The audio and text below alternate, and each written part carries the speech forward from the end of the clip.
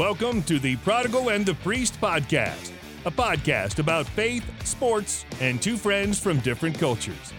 Here are your hosts, Joey Scansella and Father Paul Bechter. Hello, everybody. What's up? March the 10th. We're coming to you not live, but this was recorded live in person. Yeah, at one point. And we got a big shout out this weekend from our pastor in his homily, who was like, because we do a practice here at St. Anne's, which is like, hey, check out our Sabbath guide, and there's different practices and there's different things to do. And one was encouraging, being more intentional with going to the Mass and, just your intentionality behind the Mass. And he was told, hey, your parochial vicar and your youth minister do this little thing called Prodigal and the Priest, and they do a series on the Mass, which is way too long. So you might want to give it a shout out. So we got a shout out. It was pretty cool. Yeah. So to our thousands of listeners who are now tuning in for the Mass part, I don't even know what part we're on. 6? It feels like 6. Feels like 6. Yes, it is 6. It is 6. So we're on Mass part 6. Let's jump in right away because we're hoping to wrap this up no longer than 8, but more like 7, maybe. We'll pray about it. So last time we left you right up to the Holy Holy. Yes. And now we're at the Holy Holy. Holy, Holy Lord God of hosts, right? Change from back in the day. When the new Mass Lord translation. God of armies was what it was before. Wow. That's what hosts means. There you go. What was it before? I don't remember. Lord God of... Holy, holy, holy. Lord God Almighty. Heaven and earth. It was like, holy, holy, holy Lord, God of power, God of might. Oh, yeah, God something of power like, and might. Yeah, That's there right. it was. I was like, I had to go back to an old throwback. tune when I was like a kid hearing it on the organ. That's right. Anyway, I know okay, that one. we're jumping in. Classic. Holy, holy. You were like, oh my gosh, we got to stop here. This is too big of a thing. Too big. It's Just too can't. big. So, I just tried to go. I tried to go for the trumpet. So There we go. holy, holy, hit it. Yeah. I don't know. It's big, but maybe I made a little too much of it last week, or maybe I didn't. So the thoughts going through my mind when I was like, oh yeah, holy, holy, holy. So you mark a transition from the liturgy of the word to the liturgy of the Eucharist by singing this like angelic hymn, which is kind of a big deal. It comes from Isaiah chapter 6, which is pretty cool. So in Isaiah chapter 6, it says, I saw the Lord sitting upon the throne, high and lifted up, and his train filled the temple, and above him stood the seraphim. Each had 6 wings, 2 covered his face. So you've got this vision of the Lord that Isaiah has, and he not only sees the Lord in heaven, which is already like pretty big deal. That's a big deal. Like Moses was like, if I look upon your face, I'll die. So I'll look like it's a pretty big deal. Exactly. But he sees this seraphim angel, and it's hard to know. I have a Hebrew here. Yeah, it's hard to know exactly how many he's looking at, I think. Yeah, I should have looked that up beforehand. Anyway. But he's looking at a multitude. But yeah, covering the face. Yeah, there's a bunch. Yeah. So, and with all their wings and stuff, they're covering their face, shielding it from the glory of the Lord. And they're singing this song. Holy, holy, holy is the Lord of hosts. The whole earth is full of his glory. Or, just because I did bring the Hebrew here, what are they singing? Kadosh, Kadosh, Kadosh, Adonai Tzevaot, Melochol haaretz kevodo. It's pretty good. So That's what I was going to say. yeah, it's a.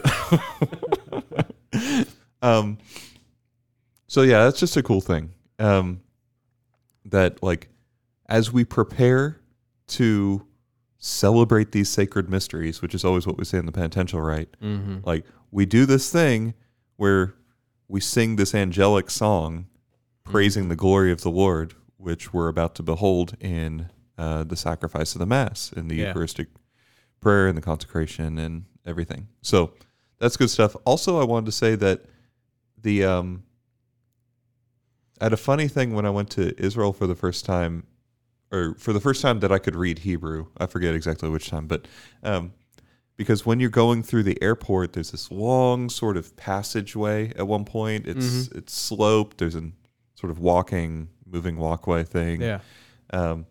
And there's this big sign at the end, which you can see clearly all the way from the back, that says, Beruchim Habaim, blessed are they who are coming. And that's how you say welcome in modern Hebrew. Baruch haba, welcome, or blessed is he who comes. And that's the second half of the Holy Holy. That's of awesome. the Sanctus. So blessed is he who comes in the name of the Lord. Hosanna in the highest. That's the second half. And there's ties there to obviously Jesus on the donkey processing Exactly. in, Palm Sunday. all of that. So Yeah. So it's a Hebrew idiom that means welcome, but it's not just, welcome, but blessed are they who are arriving, who are coming. Right. And even musically, when you look at old musical settings of this, the Sanctus, that's the Latin word for holy, right? So that first half that begins with holy, holy, holy is called the Sanctus, and the blessed is he who comes is called the Benedictus.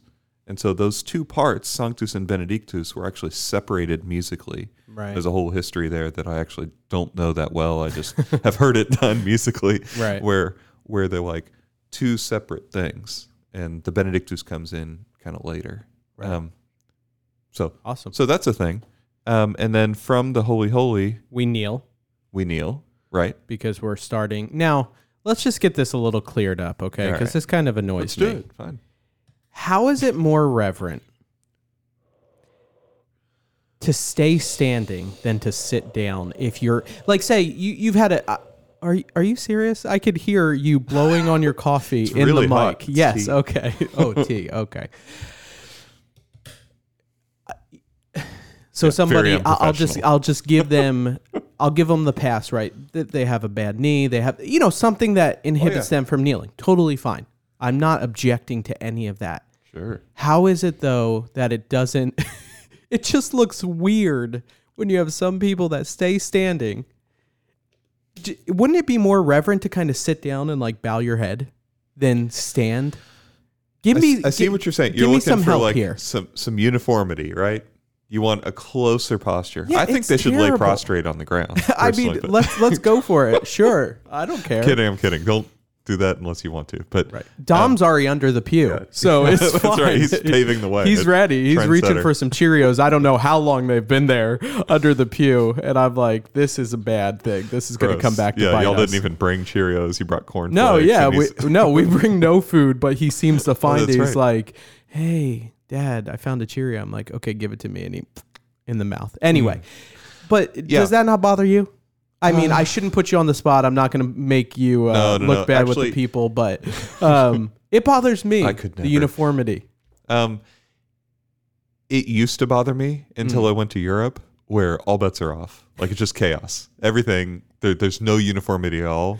The And- entire mass. Yeah, for everything. Yeah. And I'll explain a little bit in a minute. But if we go back to something we said in a previous episode about like the meaning of the postures, or at least a possible reading of the postures. Right. We said that kneeling is for adoration and worship, standing is for praise, sitting is for preparation. Then it's like, okay, if we're going to be really strict about that, and those are just sort of our readings, it's not like the church is like, this is absolutely and only what sitting can mean. Right. But if we are, I think it's not a bad reading of the posture. So like, if we're going with that, then like sitting isn't really the best thing Yeah. during that time. I feel like it's just closer to Yeah, no, Adder- they look to closer. look closer with So- like a bowed head. So There's like, what about sitting with a bowed head? That's got to get you somewhere a little bit closer. that gets you somewhere, I guess. But so I think historically and outside the United States, like when we look at that, it starts making more sense. So I know that. Let's first go to the East. We had Jack McCafferty on a while ago for our Byzantine edition of Prodigal, the Priest, and Me. It was awesome. If you haven't listened, you should definitely go and check that out. Yeah. We hope to do that again sometime. Yeah. And we could ask him, because I have a sense that in general, you don't really kneel a whole lot in the Eastern liturgy. Standing is a thing. Oh, really? But I don't know all the specifics of that, and so I'm going to leave it with that. Yeah. I also know that in Europe, and actually the rest of the world, you stand much more than you stand in the United States. Historically, the USA and Ireland had a special indult to kneel more, because we like kneeling.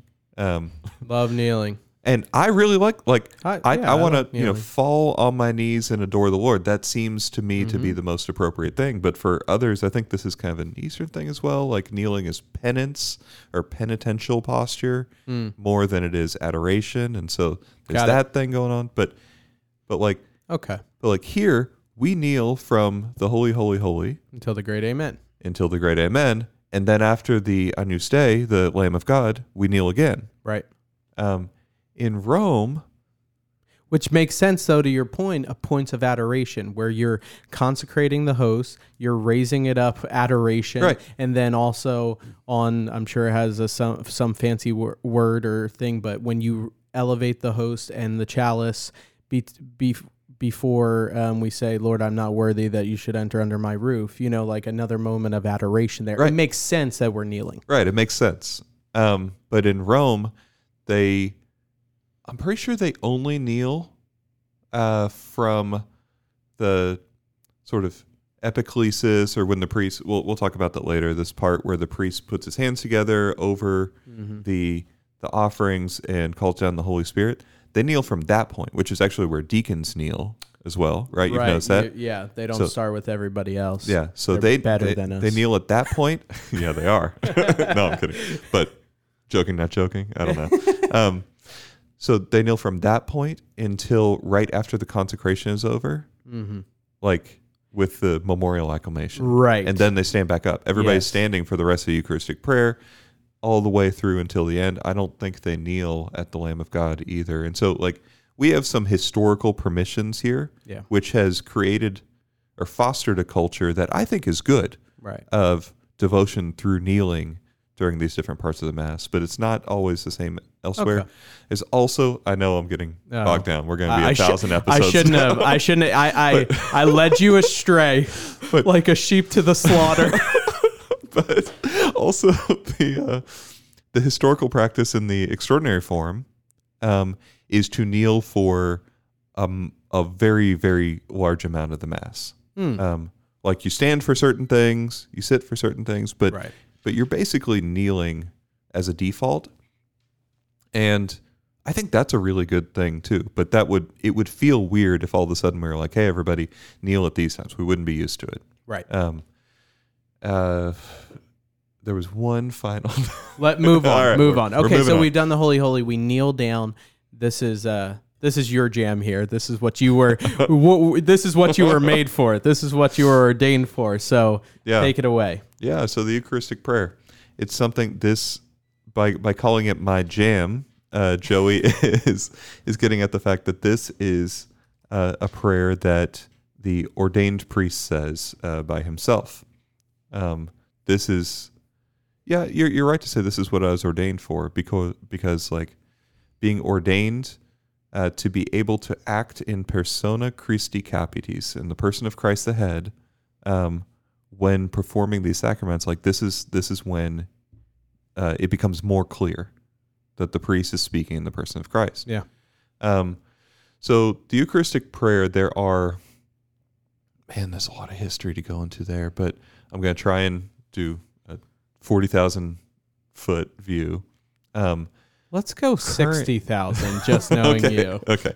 Currently, there are 4 Eucharistic prayers that you will find in use in parishes. People barely ever say Eucharistic prayer 4. It's worth looking up because the theology is quite beautiful, but it's the longest of them all, and it's so unfamiliar sounding that actually when they used it at seminary, one time I can remember it being used at seminary, we were all like, is this guy just making stuff up? Like, you're like, is this valid? So there's 4 Eucharistic prayers. Got it. A lot of parishes will hear almost exclusively Eucharistic prayer 2, which is the shortest one, which has that line about the dewfall. Right. It's extremely short. I like how you're like, oh, somebody's like, oh yeah, I remember. But now that you said, I'm like the dewfall. Yeah, like Yeah, it's exactly. That's like the line at the beginning. It comes back, which I do have to say, as I don't mean this in any anti-reverence statement, but as a parent with young kids who is trying, like during that moment, to teach our kids like reverence towards, you know, what is happening on the altar and trying to focus. At times, when I hear Eucharistic prayer 1 or a different one, I'm like, all right, let's buckle up, put on the big boy shoes because deep breath.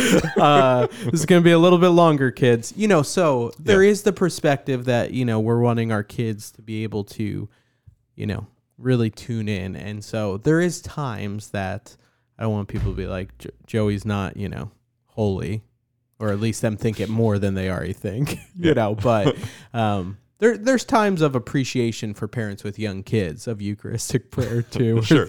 So, No, go ahead. Parents with young kids are like, I've gotten to know so many of y'all over the past 2 years here. We have so many young families here at this parish. Like, y'all have this particular cross where like, it's just, you're never really going to be able to focus at Mass until the kids like grow up. Yeah. Like that's just how I look at it. Yeah. And I'm so glad that you bring them to Mass and that they're singing these choirs of the angels.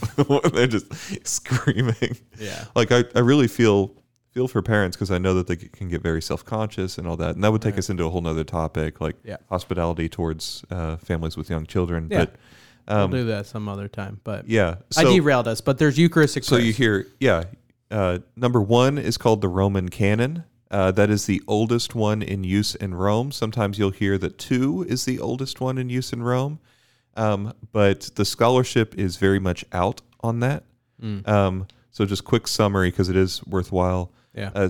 I've heard people say, I prefer Eucharistic prayer 2 because of its antiquity and its brevity. And what they're saying is that there's something called the Apostolic Tradition, this document, that for a long time was attributed to Pope St. Hippolytus as early Pope of Rome. Like it looks sort of like Eucharistic prayer 2. It was the basis for what later became Eucharistic prayer 2 after the Second Vatican Council.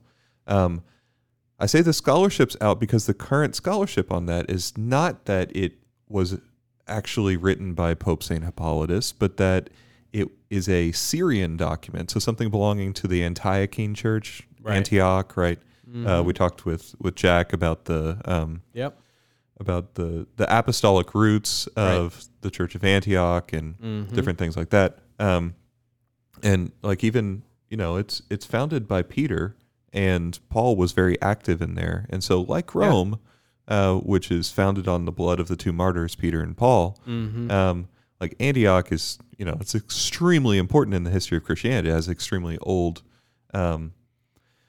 Christian tradition from the very beginning. That's where they were first called Christians. Right.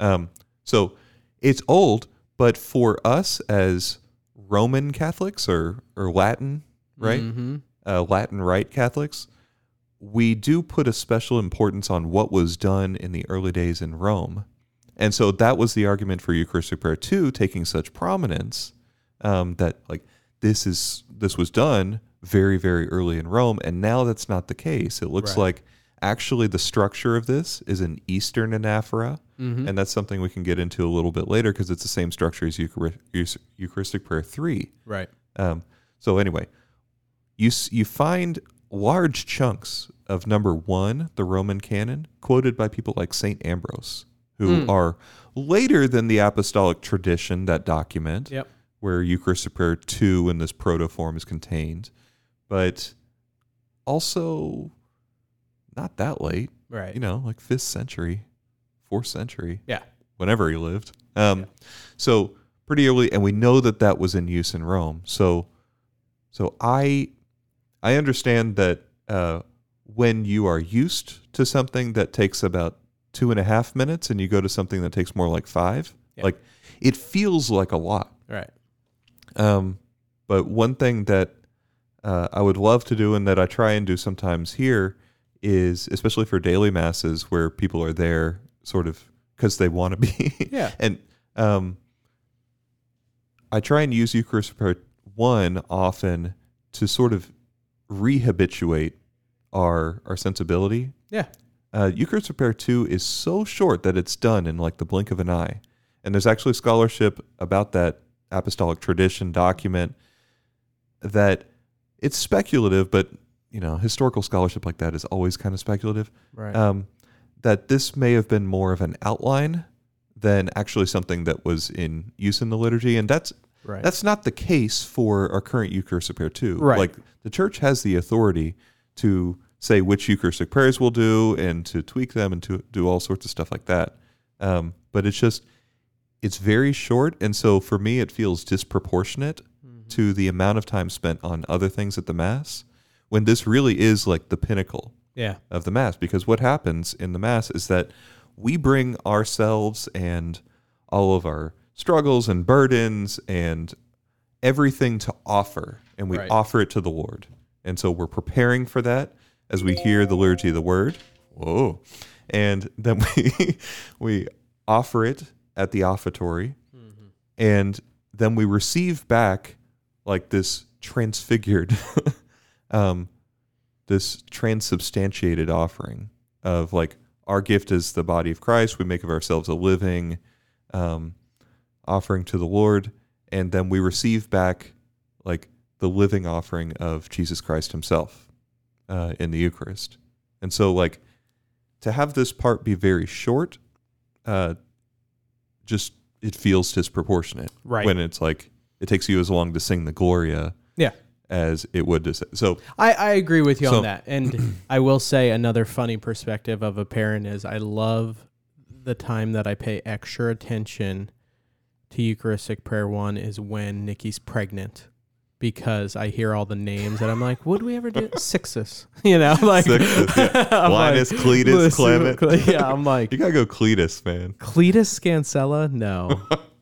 No. Anyway, but I was I appreciate it as a parent's perspective for that. I'm like, bring back the old. Yeah. So it's and that brings up a good point. That's actually when I started to use Eucharistic Prayer 1 more here, was when I realized that like even in some of the classes and things where like I thought we would have had a more of a baseline knowledge. Yeah.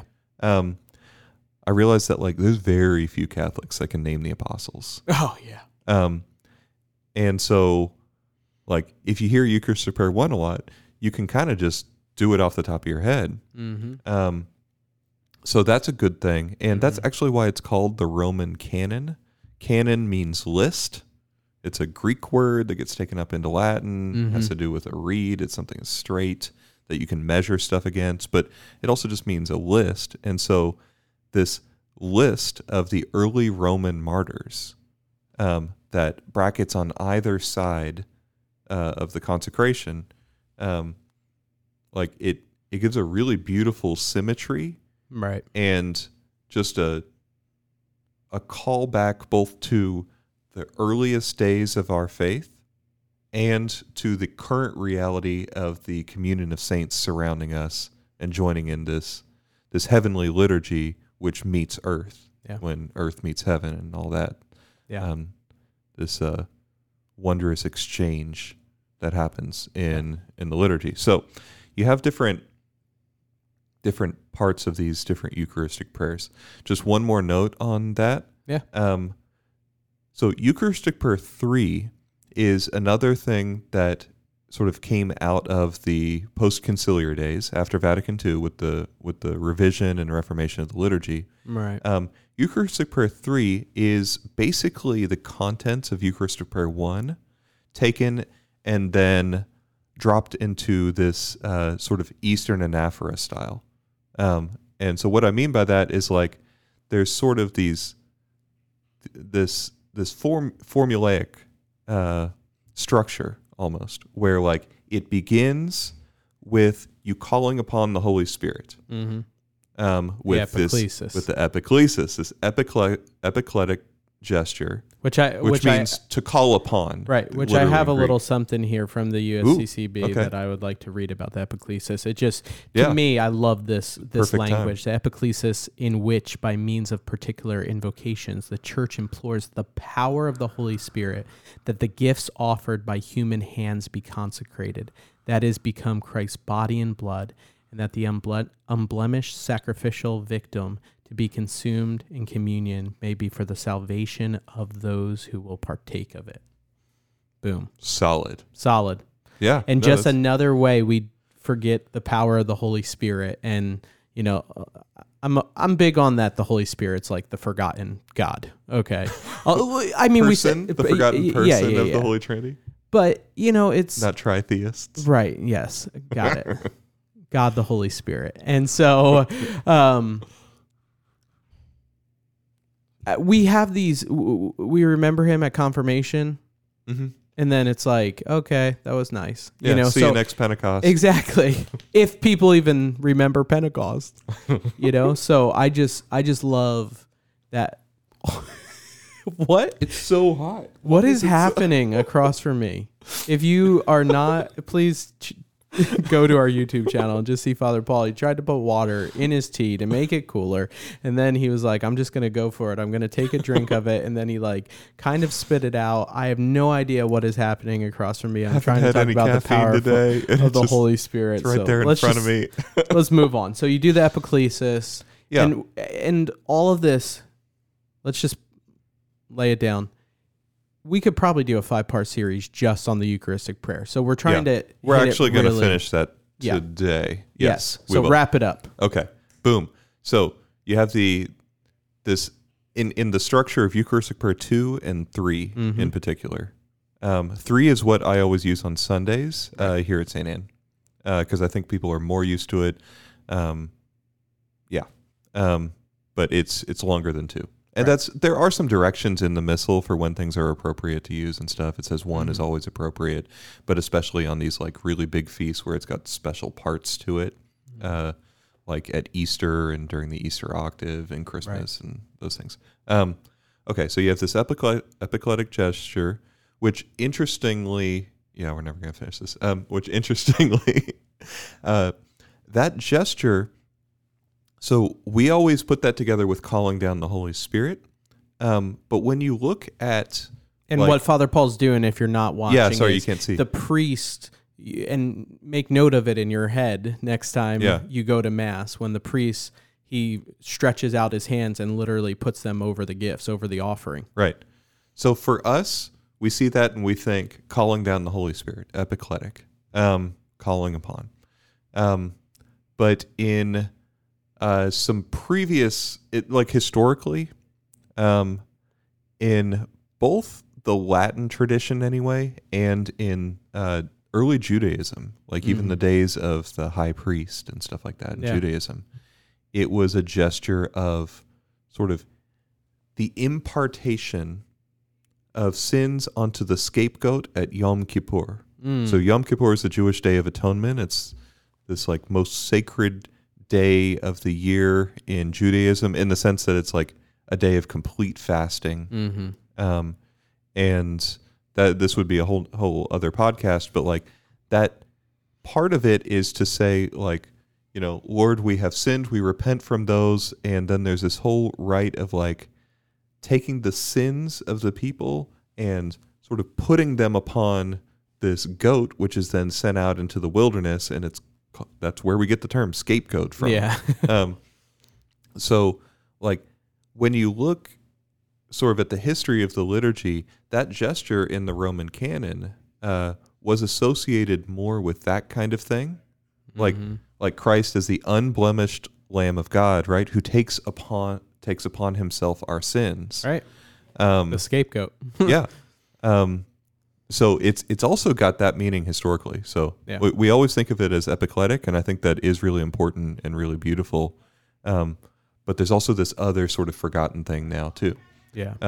So you have that, as kind of a preparation for the consecration. You've called now upon the power of the Holy Spirit, and now the priest begins to get more solemn and deliberate in his movements. Right. And he starts to say the things more exactly. Like the whole Mass is infused with Scripture, but now he starts reciting like the institution narrative. Yep.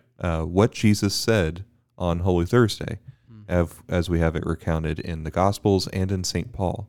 And on the night before he was betrayed, he took bread and giving thanks, like broke the bread and gave it to his disciples, saying, "Take this, all of you, and eat of it. For this is my body, which will be given up for you." And then we say the same thing with the wine, over the wine. "For this is the chalice of my blood, the blood of the new and eternal covenant." Right? So,